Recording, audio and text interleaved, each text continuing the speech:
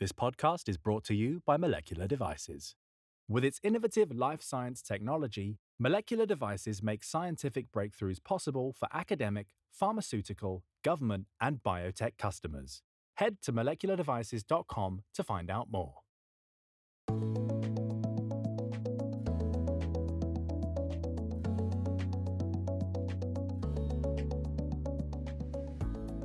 Hello, everyone, and welcome to this episode of Drug Target Reviews podcast, brought to you by Molecular Devices. I'm Victoria Rees, editor of Drug Target Review, and I have the pleasure of being your host today. I'm joined by Ian Shoemaker, Senior Application Scientist at Beckman Coulter Life Sciences, and Dr. Oksana Sirenko, Senior Manager of Assay Development at Molecular Devices, who you might recognise from our previous podcast on 3D imaging. We're going to be talking about organoid models and the automation of complex cell assays. But before we get into the conversation today, let's hear a bit about our speakers.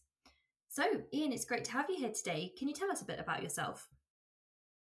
Sure, thank you. My name is Ian Shoemaker. I'm a senior application scientist at Beckman Coulter Life Sciences.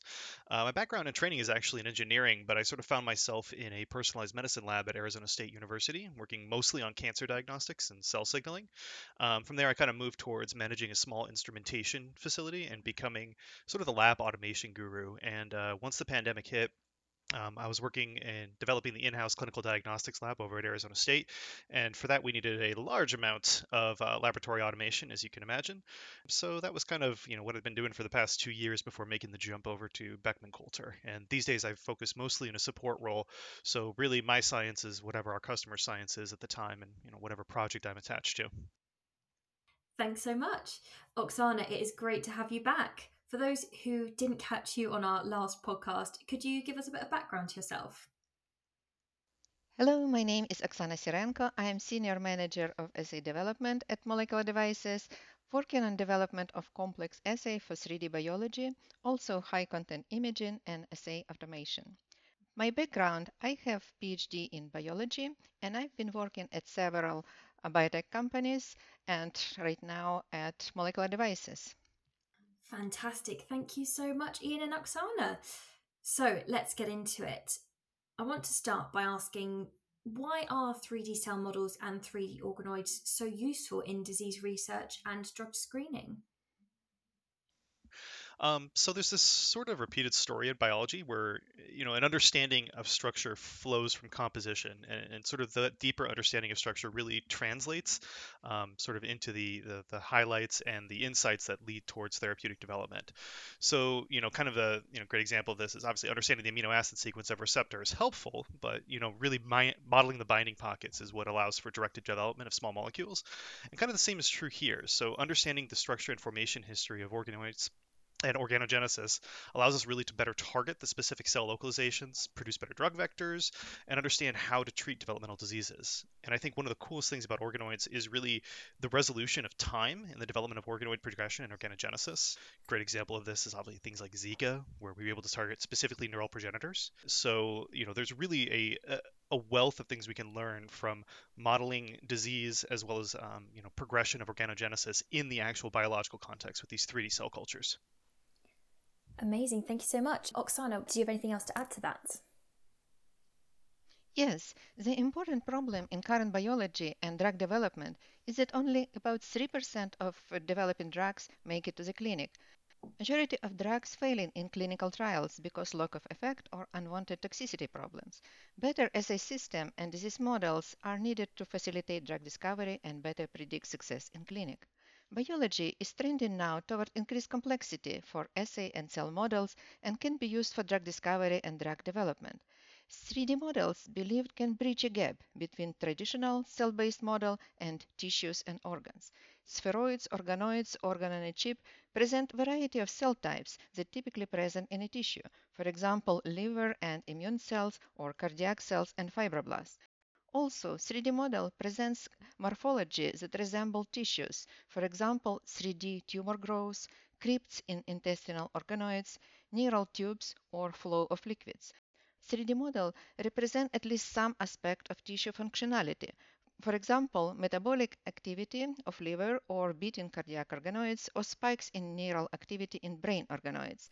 That greater complexity and sophistication allows to mimic processes that going on in tissue, also mimic interaction between cell types, responses to drugs, toxicity effects, and processes of drug penetration into the tissue. Fantastic, thank you. So why then can the complexity of 3D models present a hurdle or a challenge for some researchers? Traditional 2D cell assays are easier to perform, but 3D assays believe have greater predictivity and allow to generate better data.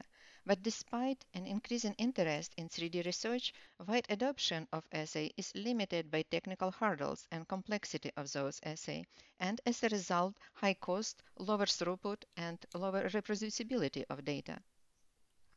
Yeah, one thing that I always like to focus on here is sort of teasing out the semantics between complexity and stochasticity. There's plenty of complex systems that are predictable, consistent outputs, and there's also simple systems where perturbations can lead to really large differences. So 3D culture is one of those things that's both complex and somewhat chaotic. There's plenty of opportunities where seemingly minute differences in protocol or treatment can really lead to significant differences in the downstream model. So sometimes it's biologically relevant and meaningful in the context of disease or therapeutic models, but sometimes it's just an incredibly frustrating artifact of the process. And so the more emergent stochastic factors you have in the system, the more difficult it becomes to really apply traditional means of comparison and develop statistically meaningful results and, understand and make sense of the results that you're seeing. And so it becomes this little bit of a thought experiment for each organoid model that has to take into consideration the origin, the culture trajectory, and the genetic instability of the model to even determine if it's suitable. And then once you've got the best comparators, you may not necessarily know that until you really begin to observe the cell fates. And so this interplay between the complexity and the multi-stage process for producing organoids, as well as the emergent stochastic factors that are just a part of the biology, really sort of lend to this idea of 3D models being incredibly complex, but also incredibly useful. So what about then a typical workflow that actually involves some of these 3D organoids? What would that look like? Oksana, let's start with you.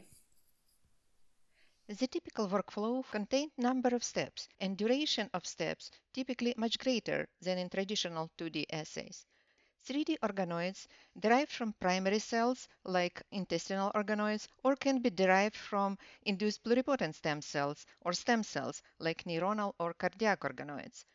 The workflow may start from 2D preculture or expansion of induced pluripotent stem cells and also include differentiation steps. After that, cells are mixed with matrigel or other matrix and typically develop inside matrigel domes, which also may include passaging and expansion steps. Intestinal organoids all include this matrigel dome step. Some other organoid type do not require matrigel but instead are developed in low attachment plates.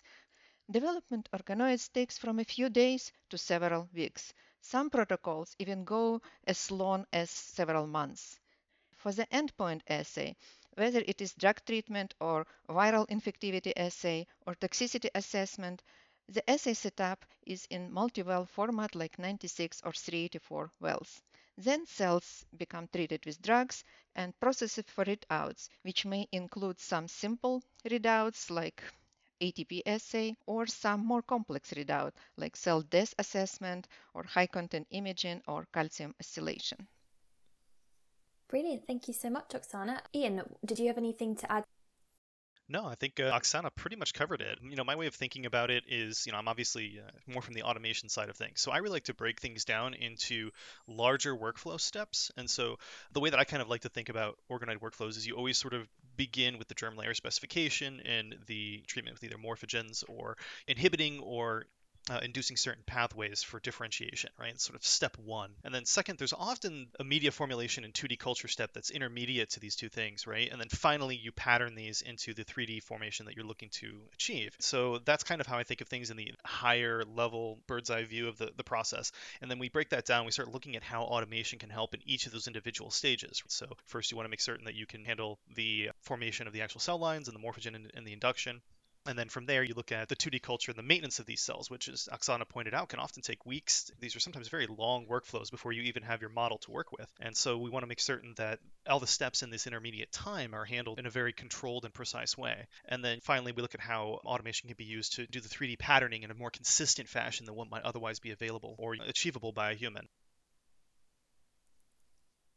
Thank you. So I now want to go into a bit of detail about the research that you're doing yourselves. So Ian, let's stick with you. Could you just tell me a bit about what you're doing in this area? Sure. As I mentioned before, I'm in a support role and working with other scientists and collaborators, right? So our company has touch points across vendors, academia, industry R&D, and healthcare spaces. So we touch all stages of the process.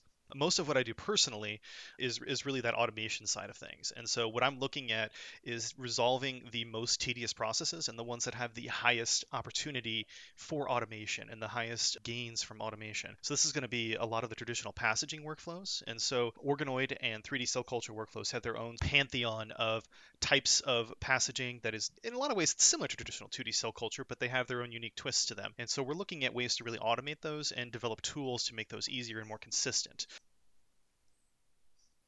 Brilliant, thank you. So Oksana, what about you? Sure. We are focusing on development of automated protocols for automated cell culture, also automated imaging and image analysis for complex 3D workflows. So typically we work with partners or academic collaborators to develop these workflows. One example, we developed and ran automated screening assay for finding more efficient anti-cancer drugs for triple negative breast cancer. In this experiment, we use patient-derived cancer organoid representing drug-resistant disease phenotype, and we use automation for culture those 3D tumoroids, also drug addition and endpoint assay for determining compounds that kill tumor cells more efficiently. So we tested library of anti-cancer compounds and find several candidates that had greater efficiency than current standard of care drugs. So obviously we've talked a bit about the typical workflows today, but could you explain how you can then automate those workflows for the development and analysis of organoids? Sure. So there are multiple ways how to automate organoid workflows. Here at Molecular Devices, we created an work cells that combine several instruments into one complex. All this connected together by collaborative robot that can move plates from one instrument to another at desired time point. Also, we have scheduling software that brings all systems working together smoothly. Each instrument has multiple protocols designed for different steps. For example, for liquid handler, we have a step which provides feeding cells or plating organoids, which can be called out by schedule at indicated time. The imaging methods is another big area of technology. To image organoids or organ on a chip, we need to use advanced optics. The instrument has several advantages for 3D samples. It has powerful lasers and also confocal optics, which allow to take multiple images starting from the bottom of the plate and going up with small steps like 5 to 10 microns. Confocal optics allow to reject light out of focus and get sharper, more focused images of cells inside organoids. Then analysis software can analyze images in each of these 2D slices and then convert this data into 3D space. Then you can get multiple measurements characterizing organoids and also cells inside organoids or subcellular organelles. You can define counts, intensities, volumes, area, or distances, and more measurements that allow to characterize changes in morphology or cell content or cell viability. We have also machine learning elements that allow user to train software to recognize objects and features and provide very efficient and insightful analysis. Oksana did a really good job of covering a lot of the instrumentation and the trajectory these things go. When we look at it as a process question, so what we try to do is we first determine the scale and scope of what's trying to be accomplished, right? Different labs are always at different stages in their organoid workflow and their 3D culture work. Some of them are more comfortable with automation. Some of them have been steeped in automation for a while. And so really what we have to do is first look at the scale and the scope. A lot of groups, there's this tendency to try to rush towards fully automating an entire workflow line. And if it's a lab that has just begun the translation from bench to automation, that may not necessarily be the best approach. So we really look at compartmentalizing the workflow as much as we can and determining what's the most appropriate scale and scope for both the experience of the lab as well as the specialties that they have, the particular organoid model they're going to be working with. And once we kind of understand that a little bit better, you start looking at the pain points. instruments? What are the most automatable things you can approach first? And those are the ones we want to tackle easily. And so once we've figured those out, it's sort of the age-old thing of how to eat an elephant, right? It's one bite at a time. So you break things apart and you compartmentalize the problem. And once you've done that, you start looking at how you can best apply automation to the traditional challenges of this organoid culture. And one of the ones that comes up routinely and time again is this idea of in-process checks, right? So in traditional 3D cell culture, it's very difficult to have a lot of these intermediate checks, and these are baked into the protocols, but they're very time-consuming and they're very laborious for a tech to do. So kind of to Oksana's points, we look at what kind of instrumentation we can roll into this to automate those process checks, really, as well as looking at some of the other things that are just otherwise a challenge, to do at the manual scale. How much of this can we really roll into the workflow to alleviate the pressure and the time requirements for dealing with the complex culture of these systems? And how do you give the technicians the ability to do more value-added tasks in the lab rather than just moving liquids from point A to point B? So what kind of instruments, if we could just delve a bit deeper into that point, can be used for this automation? Yeah, I mean, there's a lot of corollaries with 2D cell culture. A lot of the stuff, it may not necessarily be an exact repeat, but it rhymes. We end up using a lot of liquid handlers. Generally speaking, we try to modify these liquid handlers specifically for 3D cell culture, or in the context of 2D cell culture, we can look at some of those things as well, because 2D cell culture is also generally a part of 3D cell culture workflows. And so, we're looking at containment issues and sterility problems. We're looking at the ability to sort of handle and move the massive amounts of types of labware that we have. I mean, these workflows, they have everything from dishes to plates to tubes to, reservoirs of liquids.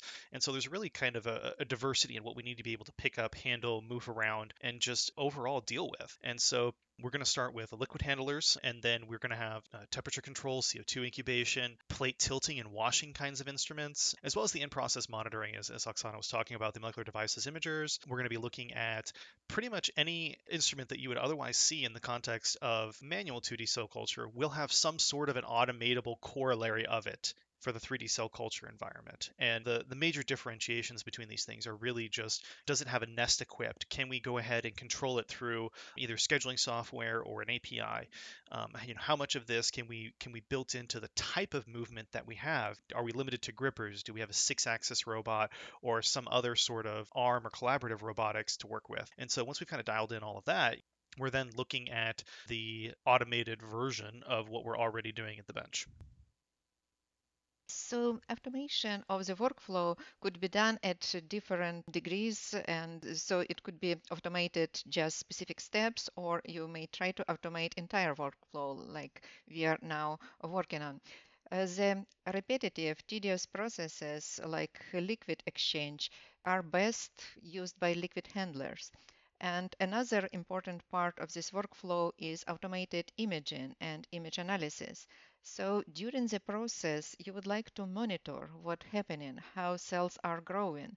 And so you actually can take images at certain time points, for example, at same time every day to monitor how organoids grow and developing. So you can image them in transmitted light without any staining, and you can apply this machine learning algorithm which define those organoids, and then they count, okay, how many organoids you have and what is the size of those organoids, what is the shape of those organoids, are they looking healthy or whether something is wrong.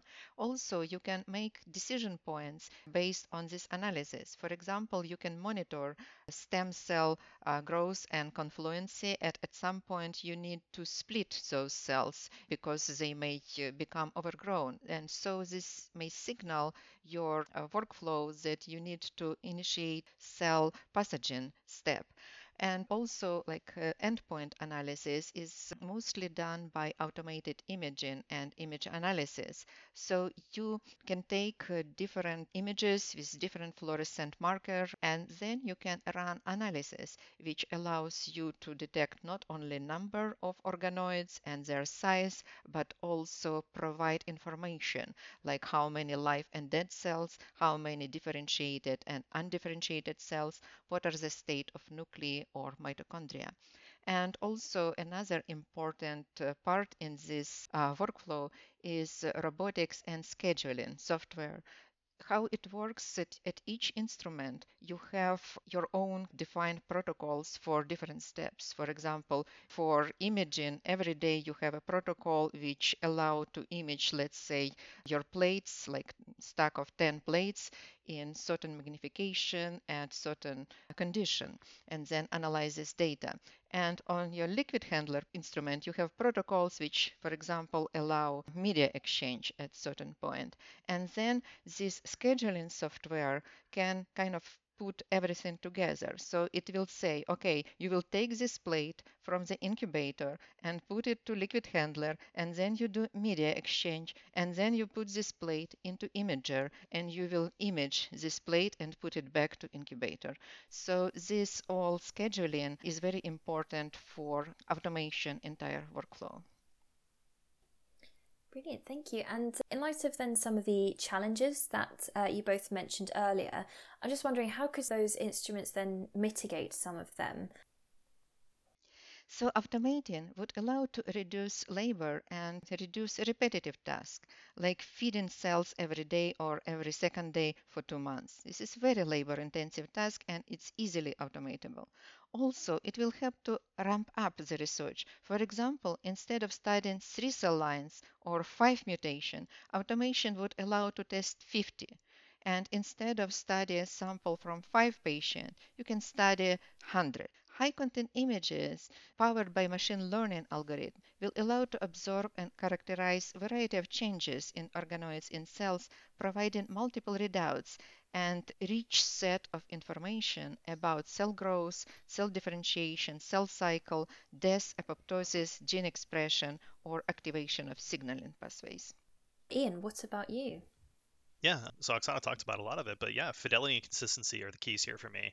And so that really boils down to doing exactly what you think you are doing and doing it the same way every time. So much variability, even in sort of successful 3D cell culture, arises from operator practices. And a lot of these workflows, they're sort of based around almost like an oral tradition that arises. So if you've ever been in a culturing lab, you kind of know what this is like. And a lot of these protocols, they often defy very easy standardization because how exactly you go about a protocol step can be just as important as the what.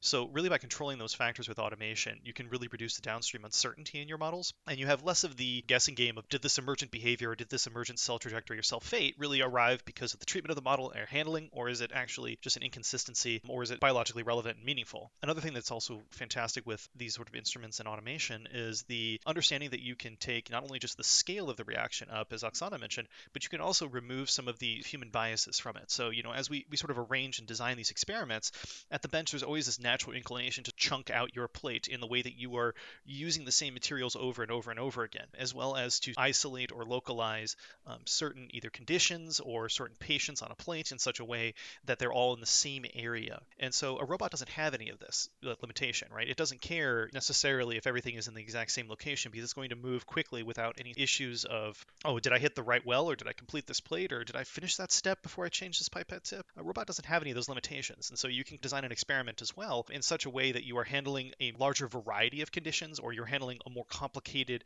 staging process that would otherwise be somewhat confusing to handle at the bench or would be prone to error. And so instruments and automation, particularly liquid handlers, can really help in that domain of developing the best experiment that you can do for that patient or that cell line or that particular mutagenesis model. Brilliant, thank you so much. So my next question now is, what advantages do these approaches bring to the table? Sure. I mean, I think we've covered a lot of the superficial levels here. But, going into this, the advantages that automation brings really are a stepwise incremental process. So the experience that, I've seen with this is that first we take what's working and we make it work better. And then we start seeing these opportunities to improve the model. We start seeing different ways in which it could be better now that we no longer have to handle the traditional limitations of what we were dealing with previously.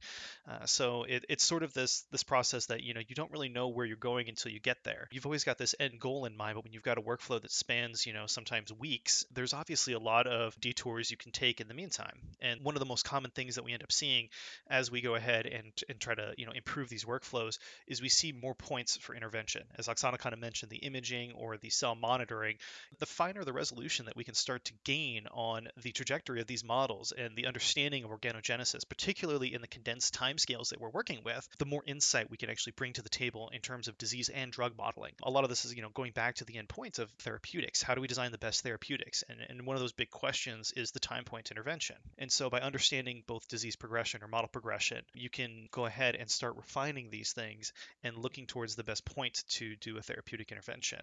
One of the other things that we also see is the opportunity for co-culture. Co-culture is something that it's somewhat limiting in the sense that it's difficult to do and it can be tricky. But once we have the basics down and once we have a 3D cell model that works well, we can start looking at co-culturing. So, how does this organoid model progress in the presence of a particular virus or bacteria?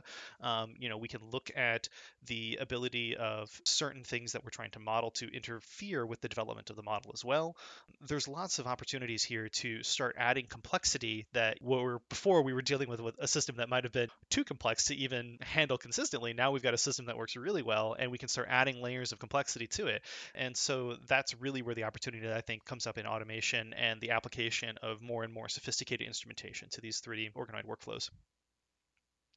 Yes, so just to reiterate some of this point, the main advantages are the following. So first is to increase the scale of research. This is very important because actually there is a lot of limitation of defining the reason for diseases. For example, very common method to compare normal and disease cells is to run some kind of gene expression analysis to see what is the difference of expression of different genes and also define mutation which probably contribute to some diseases, but it could be like 100 of mutation which may contribute to a disease, but scientist doesn't know which one is actually the most important, especially with complex phenotype, for example, like autism.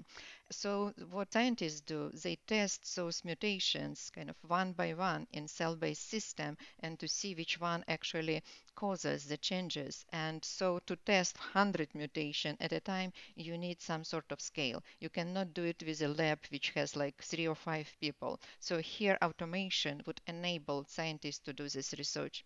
So another big advantage is to reduce labor. So some of this stem cell research or organoid research, which go for weeks or months, are extremely labor intensive. And so you would reduce labor very significantly by using automation.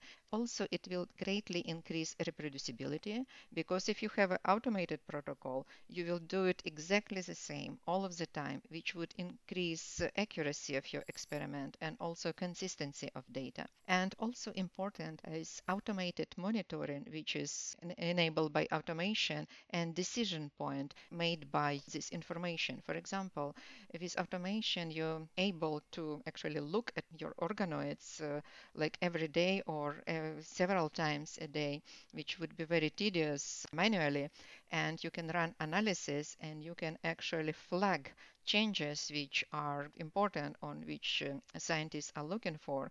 And when you flag those changes, then scientists may do decision to proceed to the next step, or this decision even could be automated. For example, like cells reach certain size or confluency, and this is extremely important for development of biology and biological models.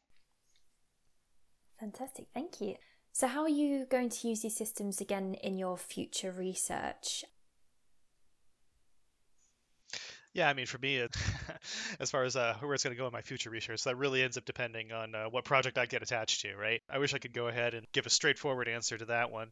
I will say, though, that it's one of those things that as an automation scientist and as an automation expert, I always get some opportunities to start playing around with things that I've seen in the literature. And so whenever I see a new and interesting process come out, or particularly a certain paper that focuses on organoids and describing culture conditions and tips and tricks, right?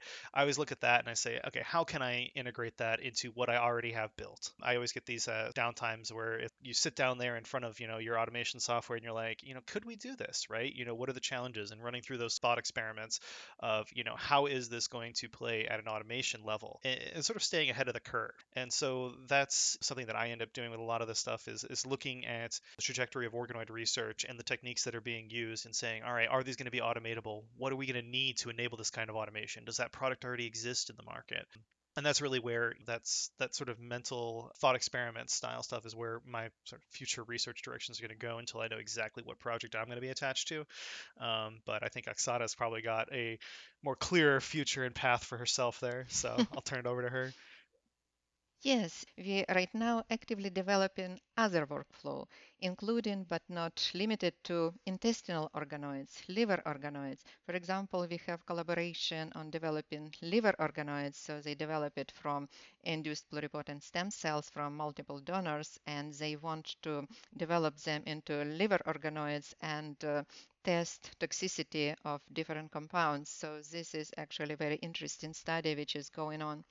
So also we would like to develop automated stem cell workflow because maintenance of multiple stem cell lines is extremely tedious, and in a lot of cases scientists introduce mutation to them using CRISPR technology to mimic disease phenotype, or vice versa. They take stem cells from patient which have certain mutation and they compare it with corrected phenotype where they kind of have these cells and fix this mutation back to normal. And so they study that way impact of different mutation and make disease models. For example, it would be much more valuable to have a model which has certain mutation which cause, for example, some liver problems, and then test drugs against this model rather than test drug in a healthy cells. And the same with cardiac cells. There is a multiple mutation which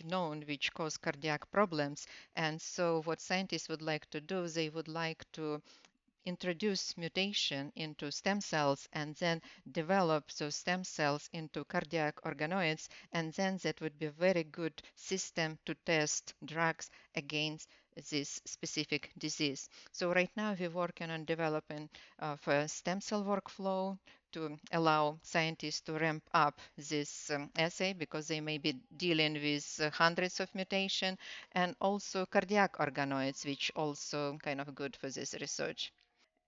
Fantastic. Thank you both so much. I want to keep on that theme of sort of the wider industry and get your thoughts on how the automation of 3D organoid analysis might evolve in the future. Ian, can we get your thoughts on that?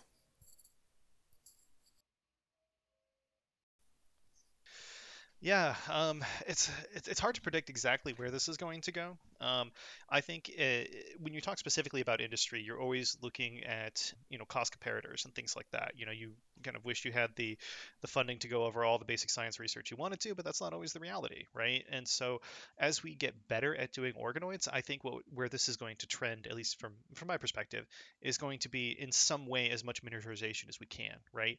And I think that the way this is going to look at, and we're already starting to see some of this, is the 3D cell culture, evolved a lot from, or sort of co-evolved with these organ on a chip models. And we got a little bit away from that. And now I think that things are starting to come back together, right? We're finding ways to automate more and more complex systems with physical separation and mimicking things such as, epithelial barriers or wound healing, and combining these things with manufacturing practices to really make really, really specific models that can be done on an automatable fashion.